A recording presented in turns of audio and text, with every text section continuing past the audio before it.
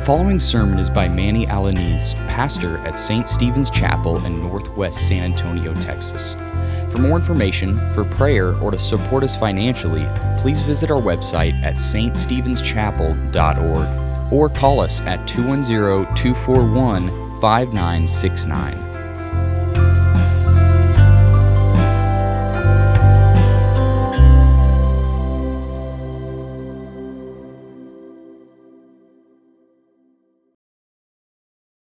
The Lord says to my Lord, sit at my right hand until I make your enemies your footstool. In the holy presence of God, as He illuminates our souls, let us prepare our hearts for the preaching of God's word through prayer. Let us pray together. Oh, most gracious Father, prepare our hearts to receive your divine word. Silence in us any voice but yours, so that we may hear you speak to us, so that we may submit our lives to your loving will. Set our souls on fire to burn with passion for you. In Christ we pray. Amen. Please be seated.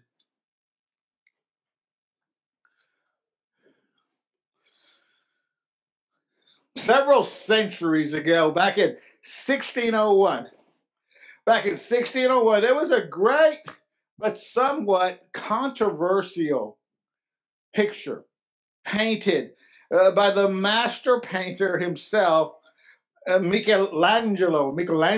How's that? Michelangelo. The master painter himself painted a picture. The picture was a scene that depicts a passage in the Gospel of St. Luke. It is an event that takes place in the Gospel of St. Luke. It takes place in the Gospels following the crucifixion of Christ. In Luke chapter 24, there's a passage that a lot of people refer to as the road to Emmaus. The road to Emmaus. The name of this painting is called The Supper. The Supper at Emmaus. The Supper at Emmaus. Now, you remember the story. After the crucifixion of Jesus, the disciples are just trying to come to grips with the reality that Jesus has been killed, that Jesus has died. And there's no doubt about it. They saw the gruesomeness of it. They know that Jesus has died. They're devastated, depressed by what's going on. You can imagine what they felt. They certainly felt a feeling of hopelessness. Have you ever felt like that? Have that feeling of hopelessness? Like, what do I do? Where do I go? Who do I turn to? Can you imagine a follower of Christ that walked with him? How he or she must have felt during that time? For them, their entire world has collapsed. The entire world has collapsed. Everything they had hoped for has been taken away. Any dreams of a better life, a better place, any hope of a joy, the joy that they experienced when Jesus walked this earth with them, is gone. Think about how they're feeling. And we can relate somewhat, because it's happened in our life. It's easy to understand why their focus is taken off from the promises that Christ gave them to the devastation of their own lives, to what's going on in their own life at that moment. It's happening to us today. It happens to the world today, especially this year, right? 2020, it's devastating year. COVID-19, the economy is taking a downturn, careers are being lost, elections are not the way we may want them, families are in dispute. There is a general feeling of helplessness. What's going to happen next? Oh man, there's a resurgence of COVID-19. Oh, the stats are going back. Oh man, what's going to happen next?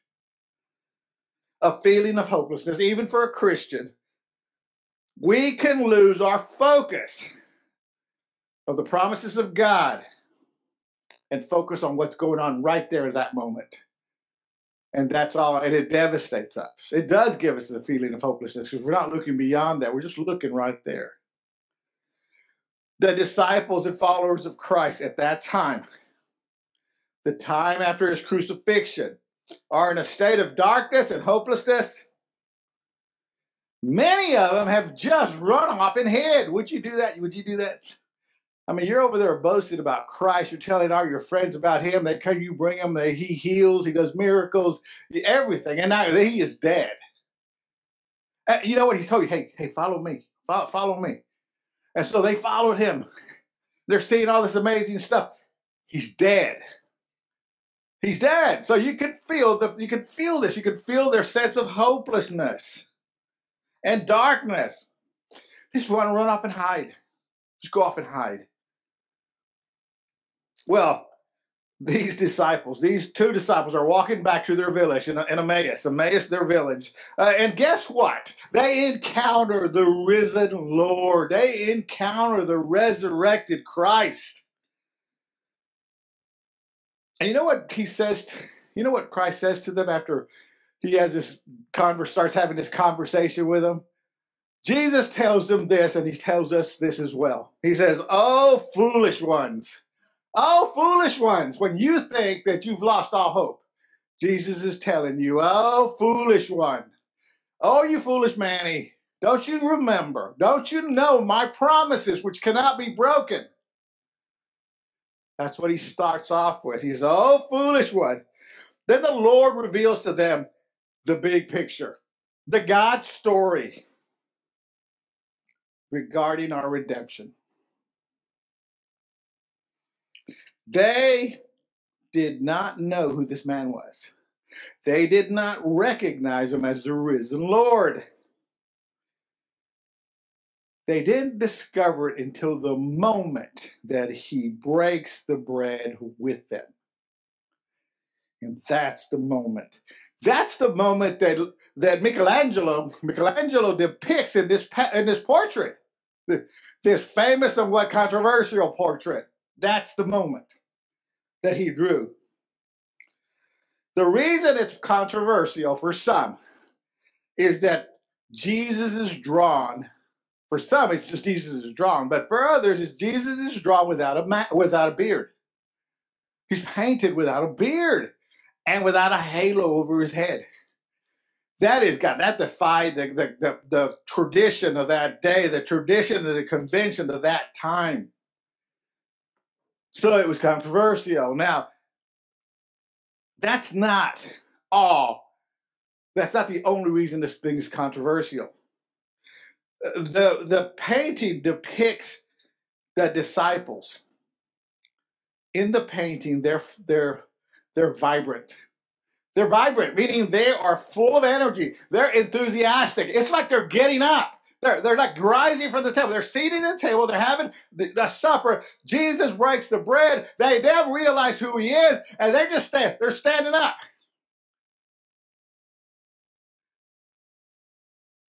That's the image that Michelangelo paints. It could certainly be God inspired. And it is God inspired as we look at our passage today, that part about the disciples. The disciples are rising up from their seats, their faces are resolute, they're firm, and they're determined. They have a determined look on their face. Theologian and pastor Dr. Brian Chappell says this about that painting and about the reaction of the disciples to Jesus. He wrote this. Listen to what he says. They realize not only that the river of all history has flowed to this point, but also that they are now a part of the flow of history. It engulfs them, it envelopes them, inspires them, compels them to be a part of the story by telling the world Christ's story, the gospel. This morning, we're continuing our sermon series, our Advent sermon series called The God Story. And during this time of year, many churches like ours have a tradition of celebrating Jesus' first advent, his first arrival, the birth. Looking forward with that great anticipation to Jesus' second advent, his return in judgment. In the God story, Jesus Christ is the victor. He is the victor who triumphs over evil, thereby establishing an everlasting kingdom for everyone who believes in him. Everyone who believes in him. That's the story. That's our story. That's a part of the story you and I are part of. The story of our redemption. Last Sunday, as we're going through this sermon series, we took a look at eternity past. We went into what we could say is heavenly history. We went to eternity past. We took a look at this divine council that had gathered before creation, before time and space, before God spoke the universe into existence. This God's eternal council where the triune God, the Holy Trinity joins together to make a covenant to redeem sinners. Today, in the God story, we're looking back at human history.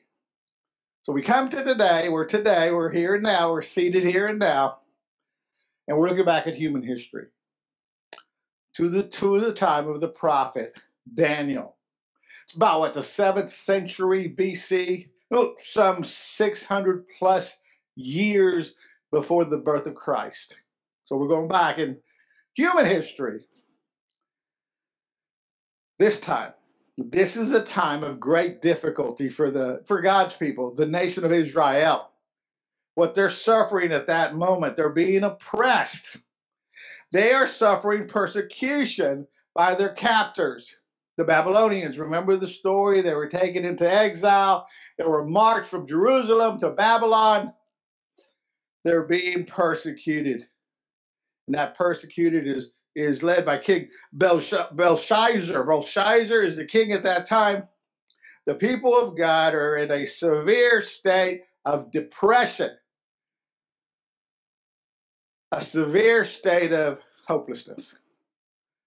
Hopelessness. Now, we've never been oppressed like that. Some of us get mad because we're paying taxes, and we're mad at that. We've never been oppressed like the nation was at that time, or the way it was at the time Jesus walked this earth, where another nation is ruling over you. Well, that's what they're facing. It is in this time of great despair that Daniel is given this vision, this dream of the future,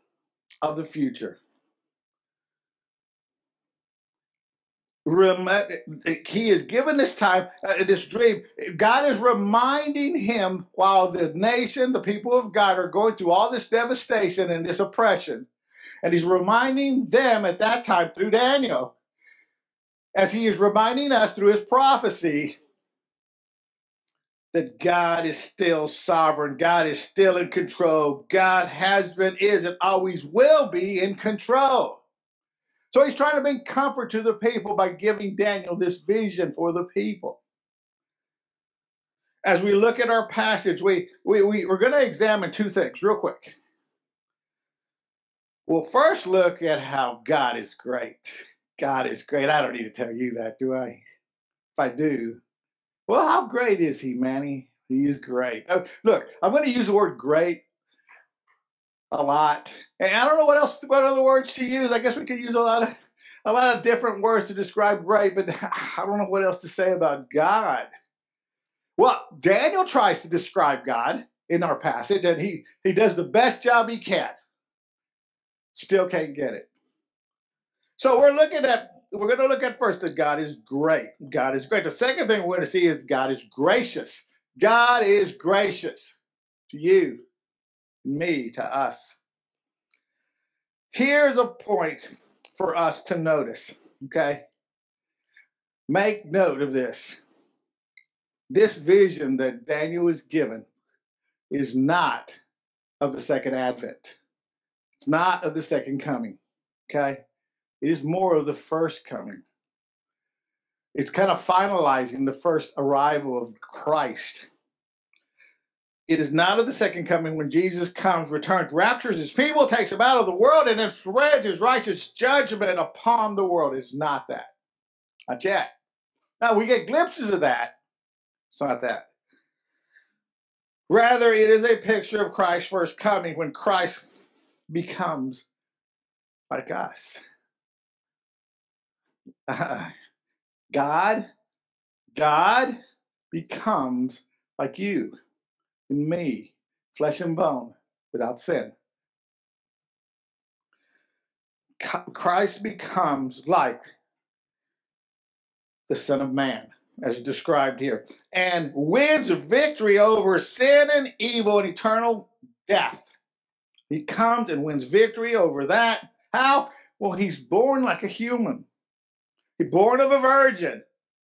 Lives a perfect life, fulfilling all the perfect requirements that God has placed on humans. Then he lays down his life as a perfect sacrifice, thereby atoning for our sinfulness, for our sins. But death could not hold him. Scripture tells us that death could not hold him. Christ is raised from the dead. Then Jesus ascends to heaven. He ascends to the Father. And then he's given dominion, glory, and a kingdom that will never end. That's the picture we're given by the prophet Daniel. Remember, we're going back in history. Daniel doesn't know that Jesus is born of a virgin. He doesn't know that Jesus comes 600 years later.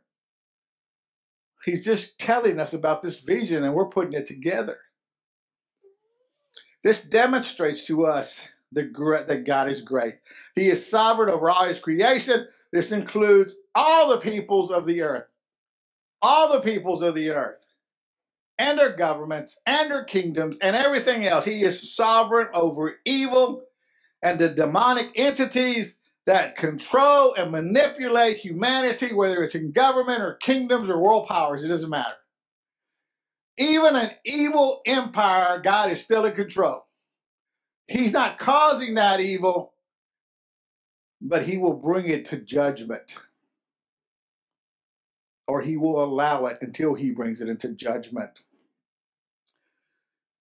We see all this going on at the beginning of this chapter. We didn't read about it, but it's going on at the beginning of this chapter. Now, at the beginning of this chapter, we're looking at human history. We're looking at the world, human history, okay?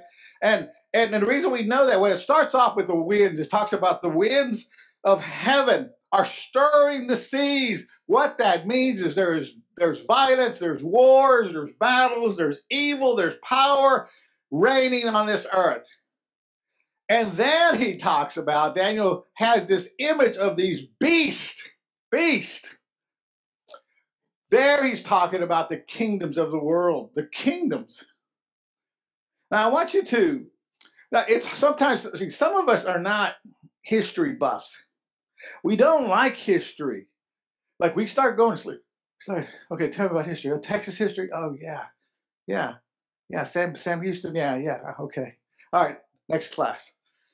I want you to listen to this, okay? Because this is divinely inspired. This is going on. This is a vision that Daniel's having, and it's telling us about human history. First, he talks about the lion with wings. There's no doubt who he's talking about, the kingdom he's talking about. He's talking about Babylon. Babylon is depicted with as a lion with wings. And then he sees this other beast. This other beast is a bear. And that bear represents Persia. We know that from history. See, we look back and we know that that's who represents Persia. They themselves have represented themselves as a bear. Remember that Persia is the one who defeated Babylon and allowed the people of Israel to return to Jerusalem, to return to Zion.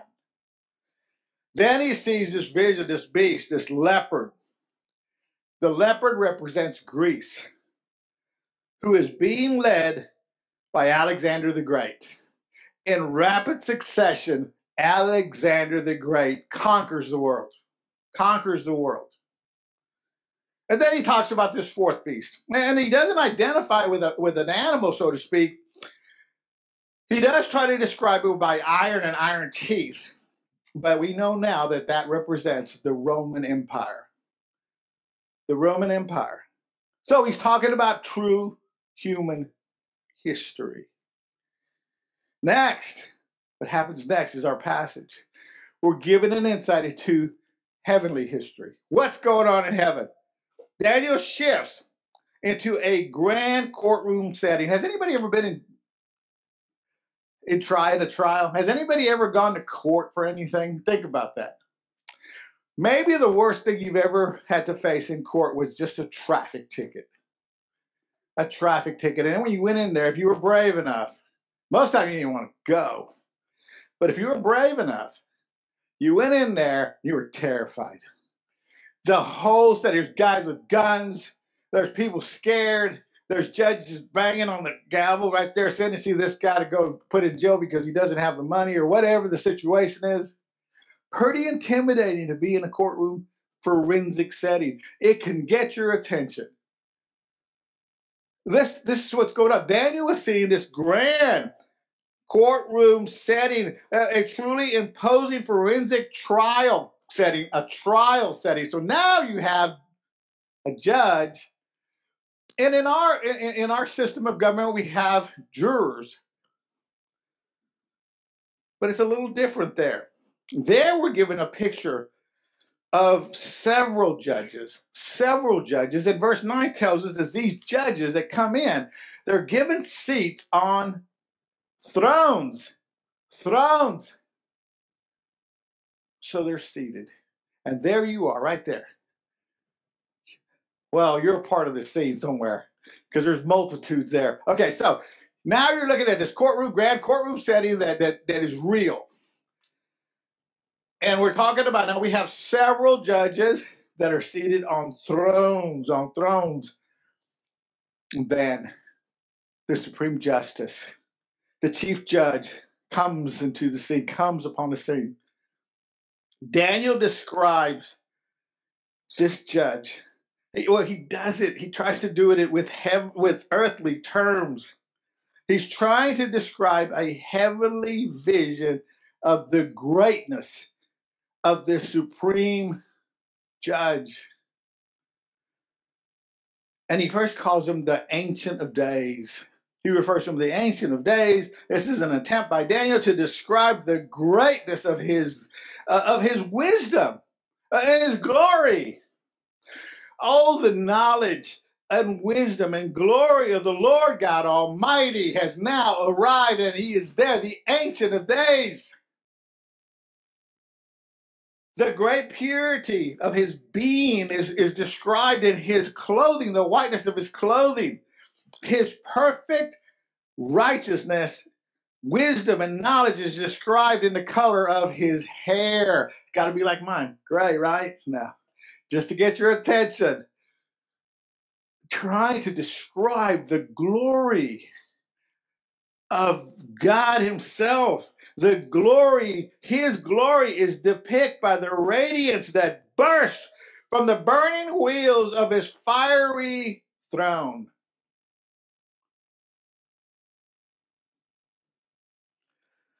God is a consuming fire. We're told that in the New Testament. And from him comes a stream of fire that overwhelms all who are standing before him.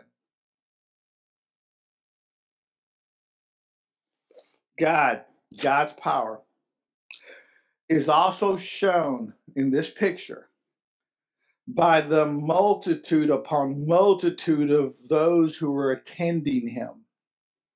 There are thousands upon thousands who are serving him. Thousands upon thousands. Take a moment, because you're servants of God. You come to worship. Not only do you worship, all of you will do some capacity where you serve God, whether you're training in the pews or set up or take that, or whatever you may do. You serve the Lord. How does that make you feel? There's there's an there's an enrichment right there. It's edifying. It's edifying. You feel very enriched. You feel blessed. Multiply that times a million, a billion, because now you're in his holy presence. You're near the Lord, serving him. Can you imagine the glorious delight of being able to serve God, to be right there in his holy presence? You wouldn't want to leave. I say, Manny, you got to go get something. Or you got to go, no, I'm going to stay here. Can somebody else go? I'm going to stay here. No, you're going to serve him. You want to be there with him. You just want to just want to delight in his glory, his love. Can you imagine being among those who are serving him? For serving God also means to worship God, to worship him. Listen, it is impossible. It's impossible for the prophet Daniel and for all of us to behold the fullness of God, the way he truly is, the way he truly exists. Here in our passage, the Ancient of Days is portrayed by some type of human form. And the reason Daniel is doing that, the reason God is speaking this, is because it's for our benefit. For our benefit, so we can comprehend what's going on. Here's what John Calvin says about that. He says, our capacity cannot endure the fullness of that surpassing glory, which essentially belongs to God. Whenever he appears to us, he must necessarily put on a form adaptable to our comprehension. So Daniel is trying to describe the incomprehensible. And he does a good job. As best anyone I know could do. But see, one day, for those of you who are in Christ, you will be able to behold the face of God. You will be able to behold the face of God one day. But now, for now, all we can do is catch a glimpse of his glory. Just a glimpse. Next, we look at the accused. Who are the accused? Who are they? Who are they? Some of us are fighting that right now. Because we stand accused. And we know that we would have stood there among 10,000 times 10,000 had God not saved us. But who are these accused? Who are these 10,000 times 10,000 who stand before God? Those are the ones who are accused. There are many powerful people in this world. There are many people who control the world. There are many rulers. There are many presidents in the past. There are many kings. There are many people who have been led by demonic forces and control this world, and have controlled this world. Nevertheless, everyone will stand before the judgment seat of God. Everyone, no exceptions. Everyone will stand trial before the Ancient of Days. Then it tells us this. It says the court sat in judgment. And the books. Here we go. Here's a book. Manny Albanese is written right here. Who else? Okay, Ruben, you're in here. Everybody's name in here. So the books are open. The court sat in judgment and the books are open. Court is in session. There's no escape. Even for a Christian, even for a true believer of Jesus Christ, you will stand before the judgment seat of Christ, before the judgment seat of God, to praise the Lord. When God looks at you, he will see the righteousness of Christ in you. Praise the Lord. That's how we enter heaven. That's how we gain entrance into heaven, because of his preciousness, his precious blood. This brings us to God's benevolence, God's loving kindness. God is gracious. God is gracious. Now we jump to verse 13, and now we see another person entering this courtroom, this grand celestial courtroom. Who is it? Well, here's how Daniel describes him. He says, I saw in the night visions, and behold, with the clouds of heaven there came one like the Son of Man. Like the Son of Man. This is something amazing, okay? I want you to picture, like, Daniel is given this vision, okay? And after he gets this vision, by the way, he doesn't speak. He can't talk. But he's given this vision. He's seeing this glorious stuff. And then all of a sudden, something gets his attention. Don't you think that would be kind of tough to do? And he's seen this grand vision, and I said, oh, wait, behold, something else gets his attention. That is amazing. It's amazing to see, to engulf the picture that he's already painted for us. And then something else gets his attention. He says, oh, behold, oh, behold, in the night vision, with the clouds of heaven, there came one like the Son of Man. Now, certainly talking about something that is coming in human form, taking place. Something coming. Jesus, our beloved Savior, our rescuer, has arrived. He has arrived on the scene. Again, remember, Daniel doesn't know anything about Christ. He knows there's a Messiah coming, but he does not know that Messiah is a God-man. He does not know nothing about Christ. So he describes him, hey, it's a man, it's a human. It's like the Son of Man. Good description for Daniel, because it does happen. The Son of Man has come. But we must know, and we know, and we should know if we don't know, that this term, the Son of Man, is the self-designation, the designation that Jesus, when he walks this earth, gives himself.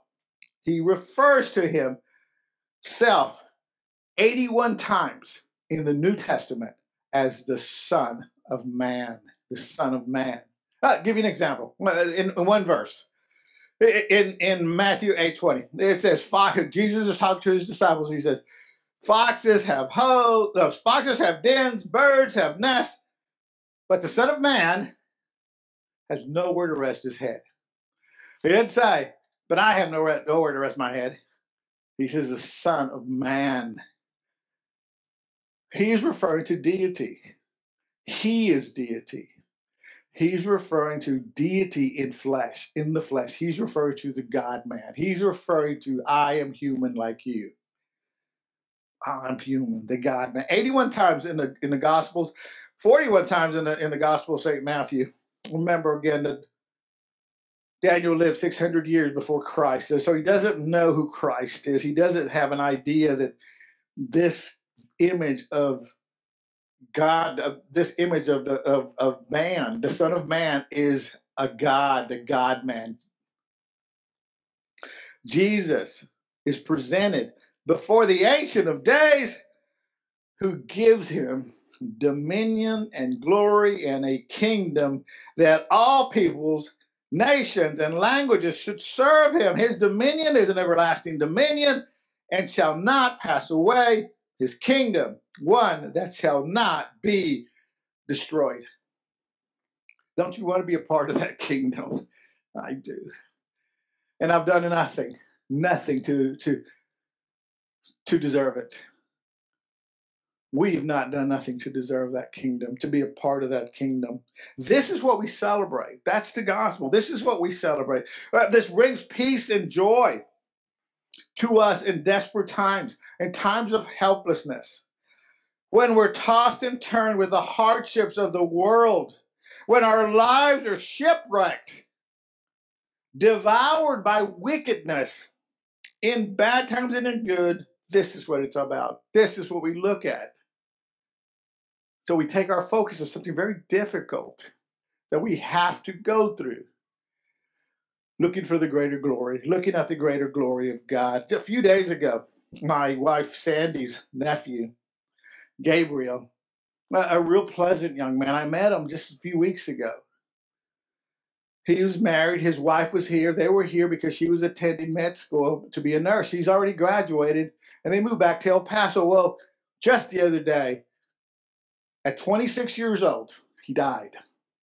He has a heart attack, a massive heart attack. It was unexpected, and it's quick. You can imagine the devastation that this family's going through. as you try to make sense of this. As you try to make sense of this. See, it is moments like this that keep our focus there, which it needs to be. But at the same moment, we need to look at the bigger picture, the grand picture, the God story, the story of our redemption that tells us that life is beyond the here and now, that life is eternal. The kingdom of God awaits us. The kingdom of God begins on this side of heaven. On this side of heaven. See the deception of the world? They're only concerned about here today, here and now, and how successful you can be and what you can accomplish and what you can do and how, look, I want to be happy. And if you're not happy, there's something wrong with you. Oh, if you don't, look, if the world says I should be happy doing this and you're not, there's something wrong with you.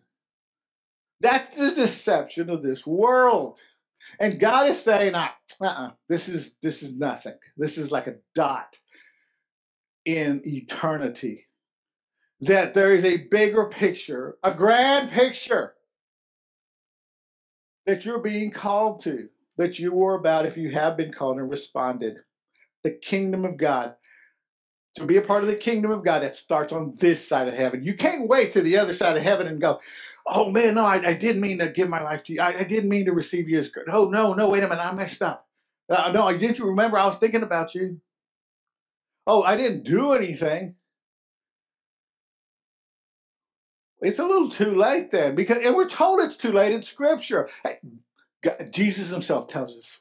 Jesus himself gives us a proclamation, and then he gives us an invitation.